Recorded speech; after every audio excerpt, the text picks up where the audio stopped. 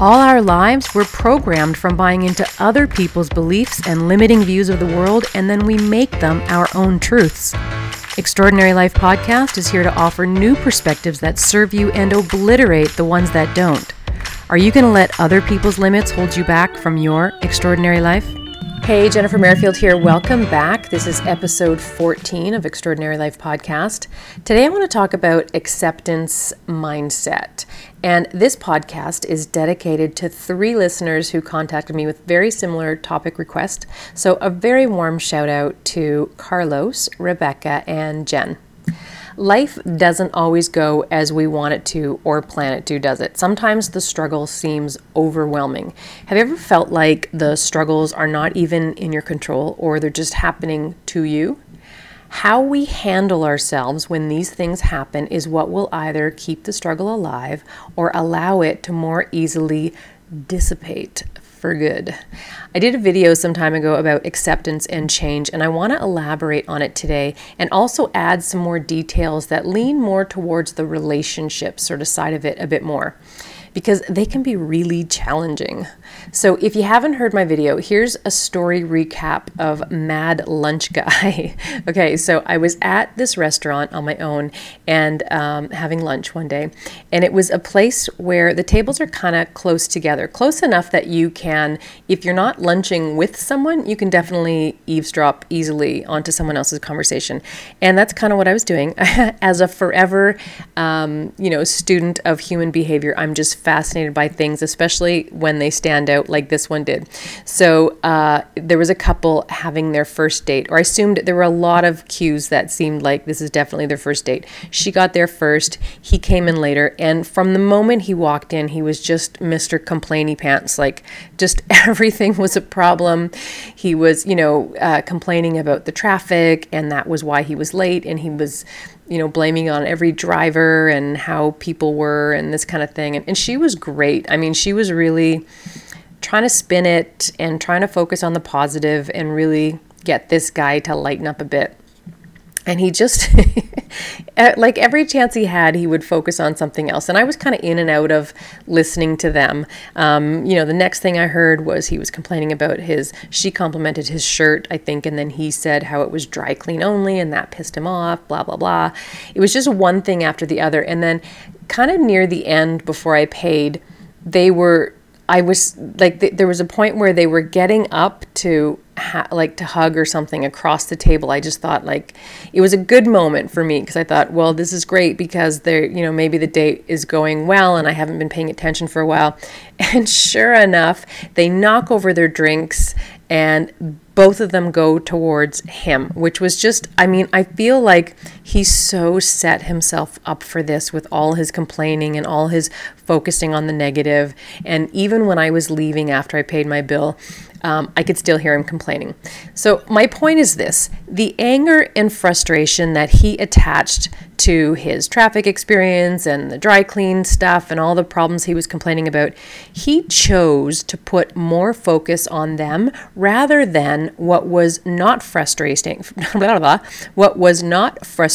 and potentially amazing right in front of him. And he literally brought those annoyances from when they happened in the past to where he was in the present with him. He didn't leave them behind. He relived them with the same intensity of trigger as if they were happening for the first time.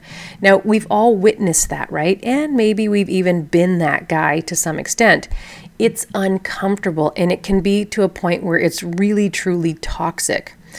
For those two, it was almost as if it was a physical thing, that like a dark cloud floating above the table that had the power to seep into their date, to affect the mood of the date. And in this case, unfortunately, it largely became the main focus of the date. What if this guy was normally super chill and charming and funny and nice, and he didn't have a bad day? How different would that date have been? And how different would her perception of him been?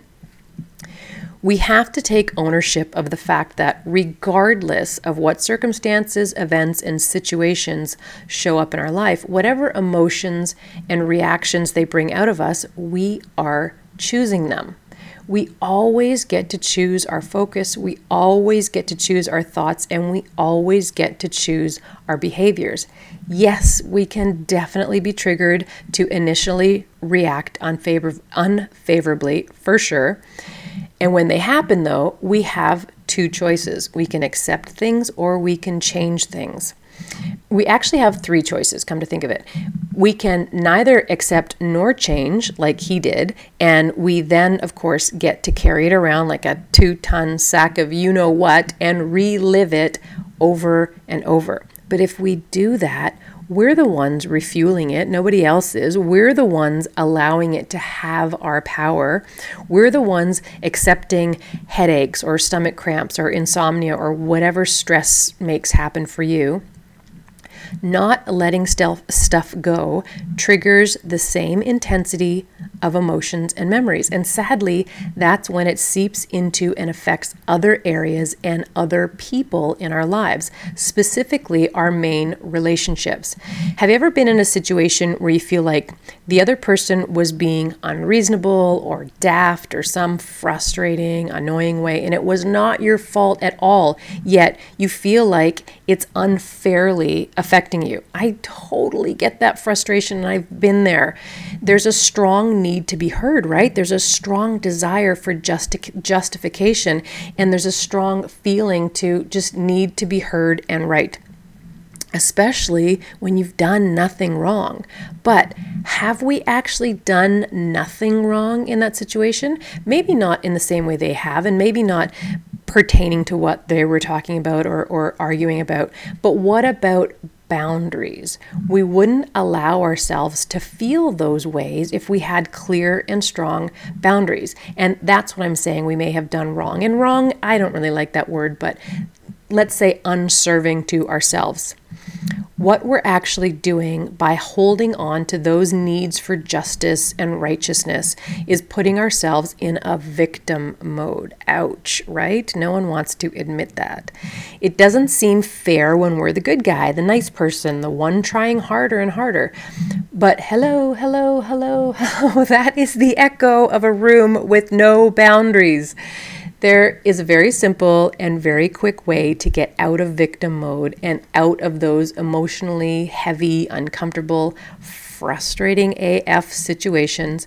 And I'm going to tell you exactly what they are. But first, I want you to get a picture in your mind of what the difference between victim, survivor, and thriver mode is, because it's what will remind you to drop the baggage and get control of your happiness and get control of your life. Now, I have a podcast that goes into a lot more detail.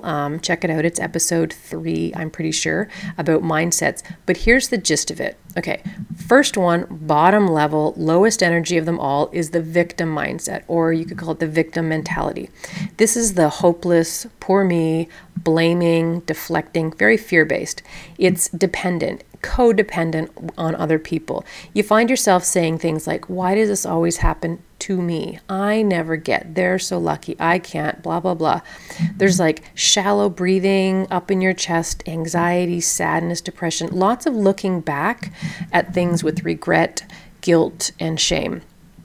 You feel like life happens to you, kind of defeated, like there's no control over it. This is when we see people staying in relationships that are toxic because of a lack of self-worth, a lack of self-love, fear of being alone, fear of not being accepted by this person or a future person.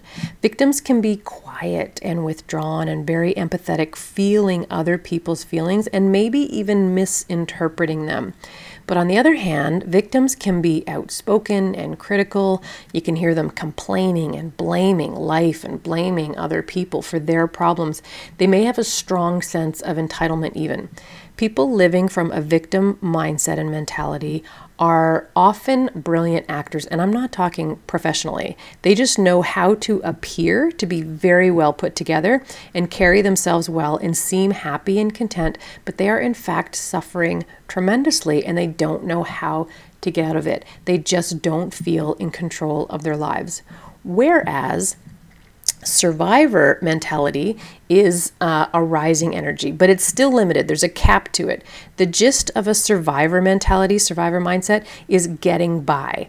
So survivors can be fueled by anger, revenge, or simply frustration from being a victim in the past. But it's still better because there's optimism here, forward movement, which is good. But at this level, it's often fueled by needing to prove something. Survivor mentality people feel limited to a certain level, but not fully stuck like victims. Survivor mode is it's on the move to doing more, like more focused doing, which spends energy, spends time, spends money and resources until they're depleted again. It's like a cycle of never getting ahead. Survivor is certainly better than feeling dependent on others, but there's always a lingering worry or a lack feeling of maybe having to depend on things later. So there's a very strong independence in survivor mentality because of that fear of losing control, like in the victim mindset. So they often have strong controlling tendencies. I'll do it myself. I don't need anyone. Back off. I got this.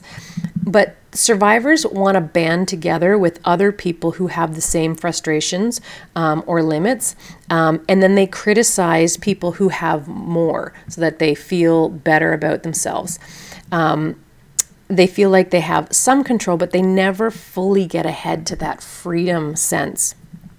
And there's a sense of competition that comes from fear of not being good enough. So instead, there's a need to be the best or appear as better than you feel you actually are if you're in the survivor mode. And like I said before, survivor mode has ceilings and limits. It's like a cycle of overexerted doing, running out of energy and running out of money and resources and dipping back to the edge of that victim mentality and the fear from that of potentially falling in. It's the poor me, I'm tired, it's exhausting doing and proving over and over, needing to be noticed because of the struggles I have, or notice me because I got out of the struggles, but it's still about the struggles. Whereas thriver mindset is the highest energetic level, creative expression as a lifestyle, expanding, no limits, co-creation. This is the place to be. Non-resistance, inner belief, there's a calmness and trust. You can call it faith. It feels more like life happens for me. It's not out of control, but more like things easily manifest. I feel good about who I am, and I don't need to justify it to anyone or get anyone else's opinion or approval. I just am, and that's good. There's a lot of joy in a thriver mindset. It's a relaxed state of being, even under pressure. There's full natural believing, believing too, coming from a place of self-love and self-appreciation versus self-judgment. There's no proving anything. It's like having a sense of self-worth and self-belief. You have boundaries and a backbone.